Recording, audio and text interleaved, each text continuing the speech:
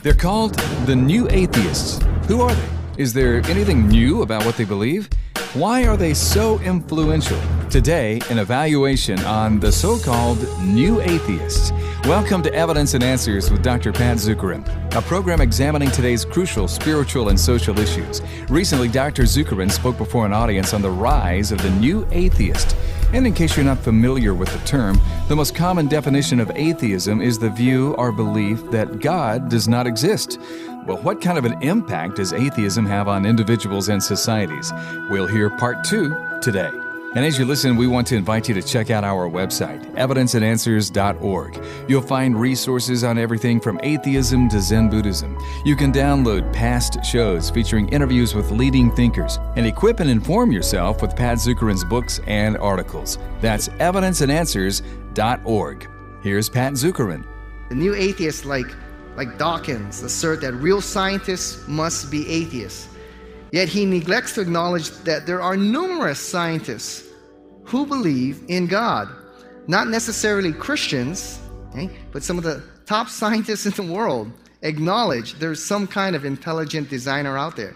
Here's some of them. And these men aren't necessarily Christians, but they're well-recognized scientists. First one is a guy named Fred Hoyle.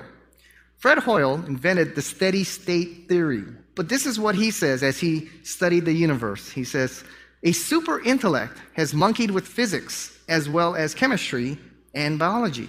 The next one is an award-winning physicist. His name is Robert Griffiths, the winner of one of the most prestigious mathematical awards given by science. And he writes this: if we need an atheist to debate, I go to the philosophy department. The physics department isn't much use. Next guy is an award-winning scientist with NASA. He's not a Christian either. He's an agnostic. His name is Robert Jastrow. And he writes this in his book, God and the Astronomers. For the scientist who has lived by faith and the power of reason, the story ends like a bad dream. He has scaled the mountains of ignorance. He is about to conquer the highest peak. As he pulls himself over the final rock, he is greeted by a band of theologians who have been sitting there for centuries. Next guy is one of the top scientists of our day, leader of the Human Genome Project, Francis Collins. And he stated this in an address at the White House alongside President Clinton and many of the top government officials. And he says, it's a happy day for the world.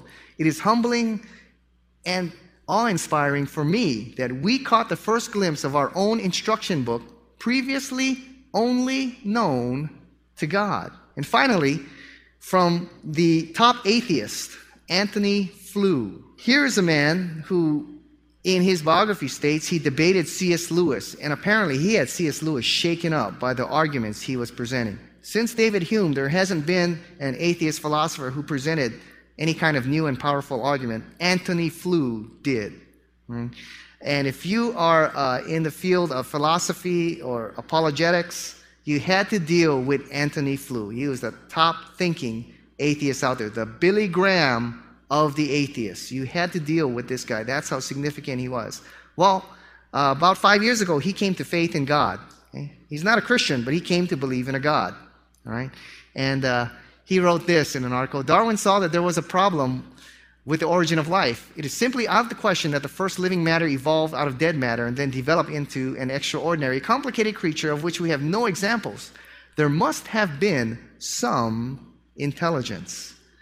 Okay, so here's some of the top scholars in the field of science and philosophy stating their belief in an intelligent creator. It is not an irrational faith. Science has not disproven God. Science is not at war with Christianity. In fact, many see that the evidence in science affirms the existence of an intelligent designer.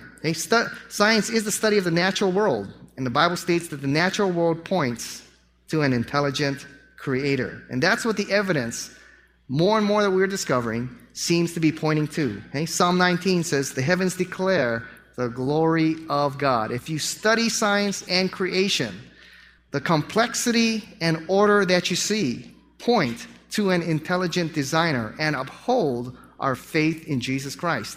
And in fact, the more we're discovering in science, the more it's beginning to affirm intelligent design. I remember I was speaking with a young man not too long ago, and he said, I'm not sure I can keep my faith in Christ in the science field I'm in. I said, what field are you in? He said, I'm in physics.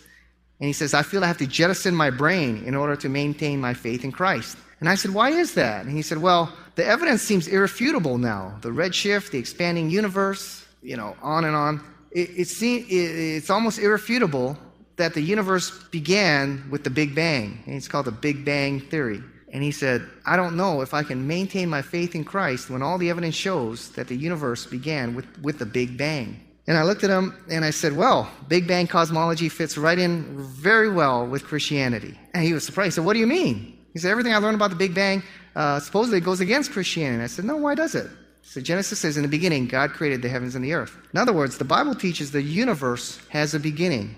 And there's a very important law here. It's called the law of causality. Whatever has a beginning must have a cause. If the universe has a beginning, and all the scientific evidence shows that now, the Big Bang, if the universe has a beginning, the universe must have a cause. Nothing causes nothing causes nothing. Whatever created the universe is greater than the universe. Time begins with the universe. Whatever created the universe is greater than time. What is something greater than time? Something outside of time. It's called an eternal being. Whatever created this universe is extremely intelligent to put all this together. Whatever created this universe is extremely powerful to put all this together somehow. You know what? It's beginning to sound more and more like the God of the Bible. The Big Bang cosmology actually fits very well with the Christian worldview and with biblical teaching. And he was so surprised. And we finally realized you don't have to jettison your brain to embrace Christianity. In fact, the application is this. Science and faith in God are not enemies. That's a myth being perpetuated by these new atheists that you see in science in the public education system. Science actually is beginning to affirm faith in an intelligent designer. The third assertion, belief in God is dangerous. Many of these new atheists portray religion as dangerous. But what the new atheists are attacking really is misrepresentations of God and misrepresentations of Christianity. Richard Dawkins, once again, he writes this regarding the God of the Bible. The God of the Old Testament is arguably the most unpleasant character in all fiction, a jealous and proud of it, a petty, unjust, unforgiving control freak, a vindictive, bloodthirsty, ethnic cleanser, a misogynistic, homophobic, racist, infanticidal, genocidal, filicidal, pestilent, megalomaniac, sadomasochistic, capriciously malevolent bully. Well, no Christian believes in a God like that. The Old Testament doesn't present a God like that. Richard Dawkins is pretty much showing he doesn't understand Christianity or biblical teaching. He's got a very superficial understanding of the Old Testament and of the New Testament. So they attack a misrepresentation of God that they have created, and they attack a misrepresentation of Christianity. We call this attacking a straw man. One of the terms that they use is fundamentalist. Fundamentalist. They apply that term to fundamentalist Muslims and to Christians. And as a result, the illusion is created that the two are equivalent in their teachings. If you're a fundamental Muslim, you're a morally equivalent of a fundamentalist Christian. In fact, Rosie O'Donnell stated in September 2006, she said, radical Christianity is just as threatening as radical Islam in a country like America. And many will point to the jihadists as well as the atrocities that were done in the Crusades. And many of these new atheists equate Islamic riots, like Dawkins in his book, equates the Islamic riots against the Danish cartoonists. Remember, just a couple of years ago, these Danish cartoonists did a cartoon of Muhammad, and riots broke out in the streets all over the world. Hundreds of people were killed. Many churches throughout the world were burned and destroyed as a result of these riots. And Dawkins equates these riots not with Islam, but with religion, any kind of religion, all religion. And the new atheist error is that they believe all teachings in all the religions are equal and the same. And it's called moral equivalency. And that's a big idea being perpetuated in our country and in Hollywood today. I mean, the president and our Secretary of the State going around the world apologizing, for the things the United States have done, the evil United States. When the United States has done so much good throughout the world. I mean, what country has defeated a nation like Germany and Japan and then invested millions of dollars to rebuild that nation and then leave. What nation has done that? You look throughout history, when nations conquer another nation, they stay. Look what Russia did to Eastern Europe. But if you study the teachings between Jesus and Muhammad, they are significantly different. There's a big difference between a Christian fundamentalist and an Islamic fundamentalist. Hey, what is a fundamentalist being defined here as? One who takes literally and seriously the example of their founder and the teachings in their holy writings. Hey, well, let's see if you're taking the teachings of Muhammad and his example seriously. Okay, let's see what kind of example he left. Muhammad was a warrior in his lifetime, and he was involved in 29 battles. Many of them were against peaceful farming villages, but Muhammad was a man of the sword. Okay? He fought in 4 major battles. In one of those battles in which he was defeated, the Battle of Uhud, he departed with a bloodied face, swearing revenge on all those who were in the opposing army. Muhammad, when he was criticized, had those critics assassinated. I've read his official biography by Ibn Ishaq. He assassinated a 100-year-old man who criticized him, killed him in his sleep. And then when a young pregnant woman criticized Muhammad, he looked at his men and he said, "Who will rid me of Marwan's daughter?" And a man, one of his followers, volunteered and killed her and her unborn baby. And when this man felt guilty about what he'd done, he went to Muhammad, and Muhammad said, 2 goats won't butt their head over her. And what does the Quran teach? Well, in the Quran, there's 2 divisions in the world of Islam. You have the house of Islam, and everyone else belongs to the house of war. Let's look at the teachings of Islam. In the Quran, chapter 9 of the Quran, Muhammad taught this regarding unbelievers. Chapter 9 of the Quran: "Fight and slay the pagans wherever you find them, and seize them, beleaguer them, lie in wait for them in every stratagem. Fight those who believe not in Allah, nor in the last day, nor hold that forbidden which has been forbidden by Allah and His Prophet. Acknowledge the religion of truth, even if they are people of the book," meaning Christians and Jews, "until they pay the tax and are willing to live as second-class citizens." That's what Muhammad taught regarding treatment of unbelievers. Next: "I will instill terror into the hearts of unbelievers, smite you above their neck, and smite all their fingertips off them, because they contested against Allah and His apostle. Allah is strict in punishment." Hey, that's what the Quran teaches in regards to unbelievers. Big difference from what our Lord Jesus Christ taught. Violence goes against the very nature of Christ's teachings.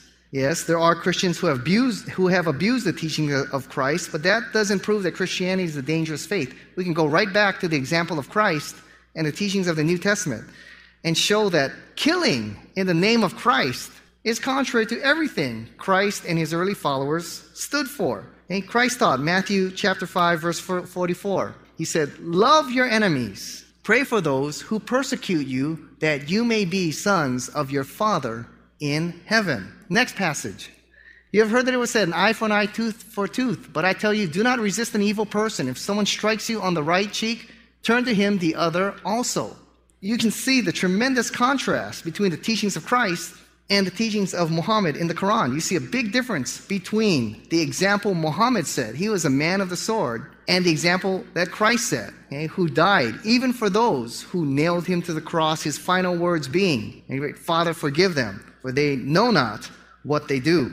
The new atheists allege that religions promote division by creating the in-groups and the out-groups. But if you look at the teachings of Christ and the Old Testament, Jesus Christ said to love your neighbor. And when he was asked, well, who's my neighbor? He told the story of the Good Samaritan in Luke chapter 10. Wait a minute, the Samaritan's not a Jew. In fact, Samaritans are despised by Jews. And Jesus put the Samaritan as the hero in that story.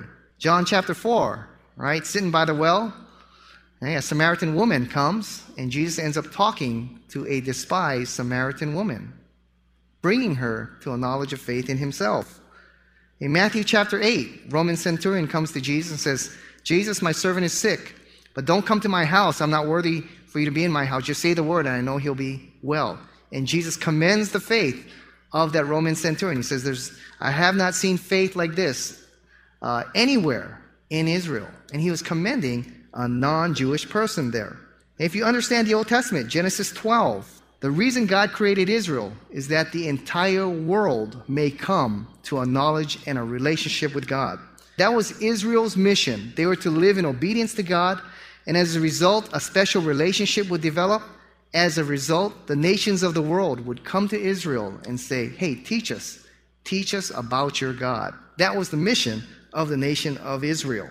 So if you study the Bible and you look at the life of Christ, you realize if everyone in the world applied the teachings of Christ, the world would actually be a pretty peaceful place.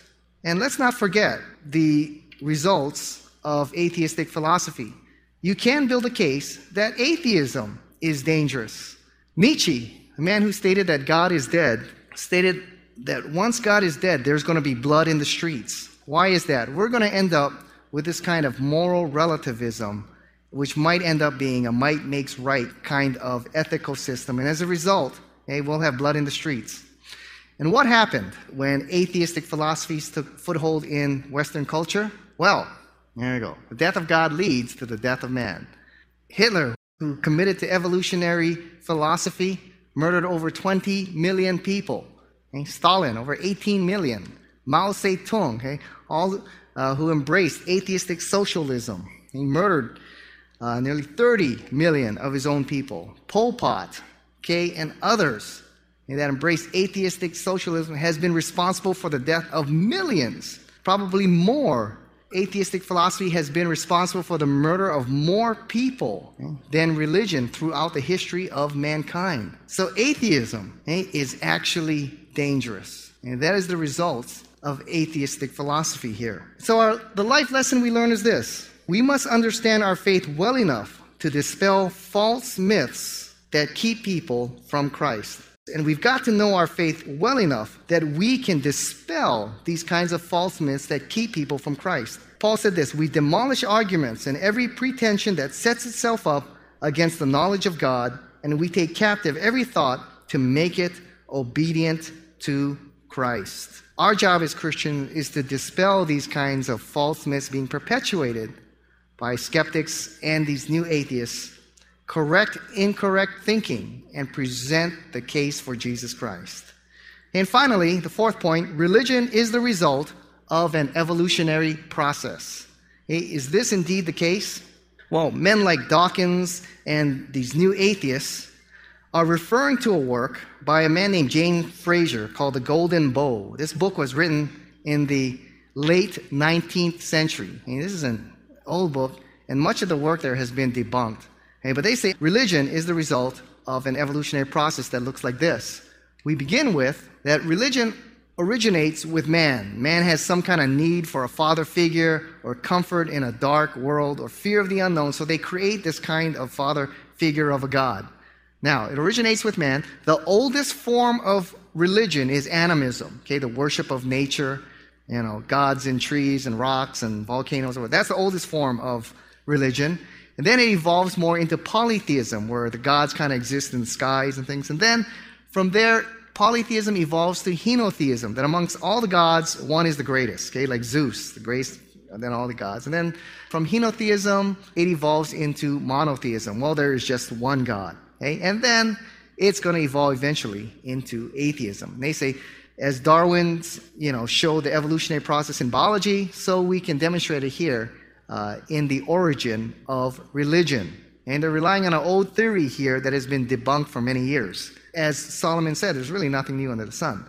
Well, the historical research has shown that this thing is actually upside down. Wilhelm Schmidt showed in the early 20th century, along with Don Richards today in his work, Eternity in Their Hearts, shown that this thing is actually upside down. The oldest religion is actually monotheism.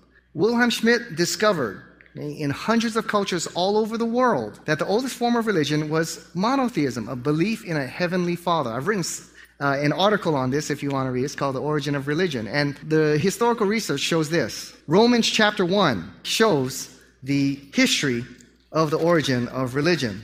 Romans chapter 1 says, the wrath of God is being revealed from heaven against all godlessness and wickedness of men who suppress the truth by their wickedness, since what may be known about God is plain to them, because God has made it plain to them. For since the creation of the world, God's invisible qualities, his eternal power and divine nature have been clearly seen, being understood from what has been made, so that all men are without excuse. For although they knew God, they neither glorified him as God nor gave thanks to him, but their thinking became futile. Their foolish hearts were darkened. Although they claimed to be wise, they became fools and exchanged the glory of God for images made to look like mortal man and birds and animals and reptiles. And so Romans chapter 1 shows the progression here. We begin with monotheism. And as a result of monotheism, it degenerates eventually into polytheism and then animism. And the historical research from Wilhelm Schmidt and Don Richardson indeed showed this. They were receiving reports from all over the world from missionaries, and they discovered that in all cultures of the world, the oldest belief was a belief in a Heavenly Father. And somehow, knowledge of the Heavenly Father was lost because the people had angered the Heavenly Father. And as a result, they had lost communication with him and began worshiping lesser gods and eventually worshiping nature and the things around them. So actually, it went like this. They show that religion originates with God revealing himself to man. The oldest form of religion was monotheism, the belief in a Heavenly Father. And eventually, cultures depart from monotheism to polytheism and eventually animism. They discovered animism and witchcraft and shamanism are the youngest of the religions. The most ancient is monotheism. The historical facts uphold the biblical teachings in Romans chapter 1. Now, how are we to meet the challenge? We see the four basic arguments there, and we see that we can clearly answer their four arguments quite easily. Well, how are we called to meet this challenge of the new atheist? Well, first of all, we don't need to be afraid. The Bible and God are big enough to stand for themselves. As hard as these men try, as much as they're putting out in movies and PBS specials and best-selling books, there are more people in the world that believe in God than ever before. Okay? Over 95% of people in the world believe in God. Over 90% of people in the United States believe in a God. How are we to meet the challenge of the new atheists that we may run into? Well, first, we're to love those who question and even attack our faith in Christ. God said, Jesus said, to pray for those who persecute you. Okay? And loving them means that we listen and answer their arguments with love and respect. 1 Peter 3:15. But set apart Christ as Lord in your hearts. Always be prepared to give an answer to everyone who asks you the reason for the hope that you have. And the end of the verse says, but do this with gentleness and respect. Okay? Some of your translations say reverence. And the same reverence you show to God are what you show to those who are seeking answers from you. So we're to give an answer. We're not to back down or run away from the challenges that come upon us. We're called to give an intelligent answer with integrity and love and gentleness and respect for the arguments that come up against us. At the same time, we must not cast our pearls before swine, as Jesus taught. In other words, if the person coming is insincere and hostile and just wants to argue with you and is not really looking for answers to his questions, there's really no need to waste our time with that kind of person. You can eventually move on to those who are sincerely seeking or asking. There's a couple guys.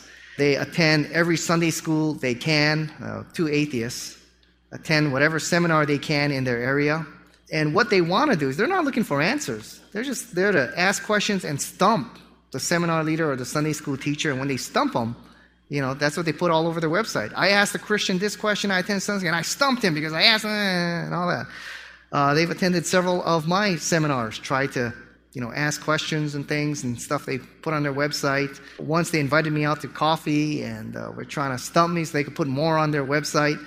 Eventually there came a point where I said, hey guys, you're not sincerely asking. And really, I need to be spending my time with people who are sincerely looking. So as much as I like you guys, and I know you're going to put all this stuff on your blog, you're just looking for stuff to put on your blog, for the atheists.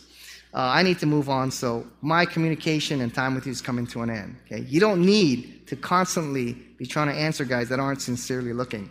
Finally, evangelism in our day is going to involve apologetics. Apologetics is often called the thinking arm of evangelism, okay, or pre-evangelism, because skeptics often need good answers before they'll take seriously the message of the gospel. Now, the goal of the new atheists is to rid the world of faith in God, yet the majority of the world continues to believe in God. Psalm 14:21 states, The fool says in his heart, there is no God. The new atheists say that faith in God is irrational. But might it be the new atheists who are the ones being irrational? Thank you so much for joining us for Evidence and Answers with Dr. Pat Zukeran. It's our hope to keep a quality program on the air and on the web that presents an intelligent response to the issues of our day and intellectually considers the claims of Christ. We hope to address issues like the new atheist impact on spirituality and society in an honest and loving way. And we'd like to ask you to join us. Please support us with your tax-deductible financial gifts. One of the ways you can do that is by purchasing our resources available at evidenceandanswers.org. You can download past shows on everything from atheism to Zen Buddhism, read Pat's articles, and purchase Pat's new book with Dr. Norman Geisler, The Apologetics of Jesus. It's all at evidenceandanswers.org. That's evidenceandanswers.org. I'm Kevin Harris. Thanks again for listening. We'll see you next time on Evidence and Answers with Dr. Pat.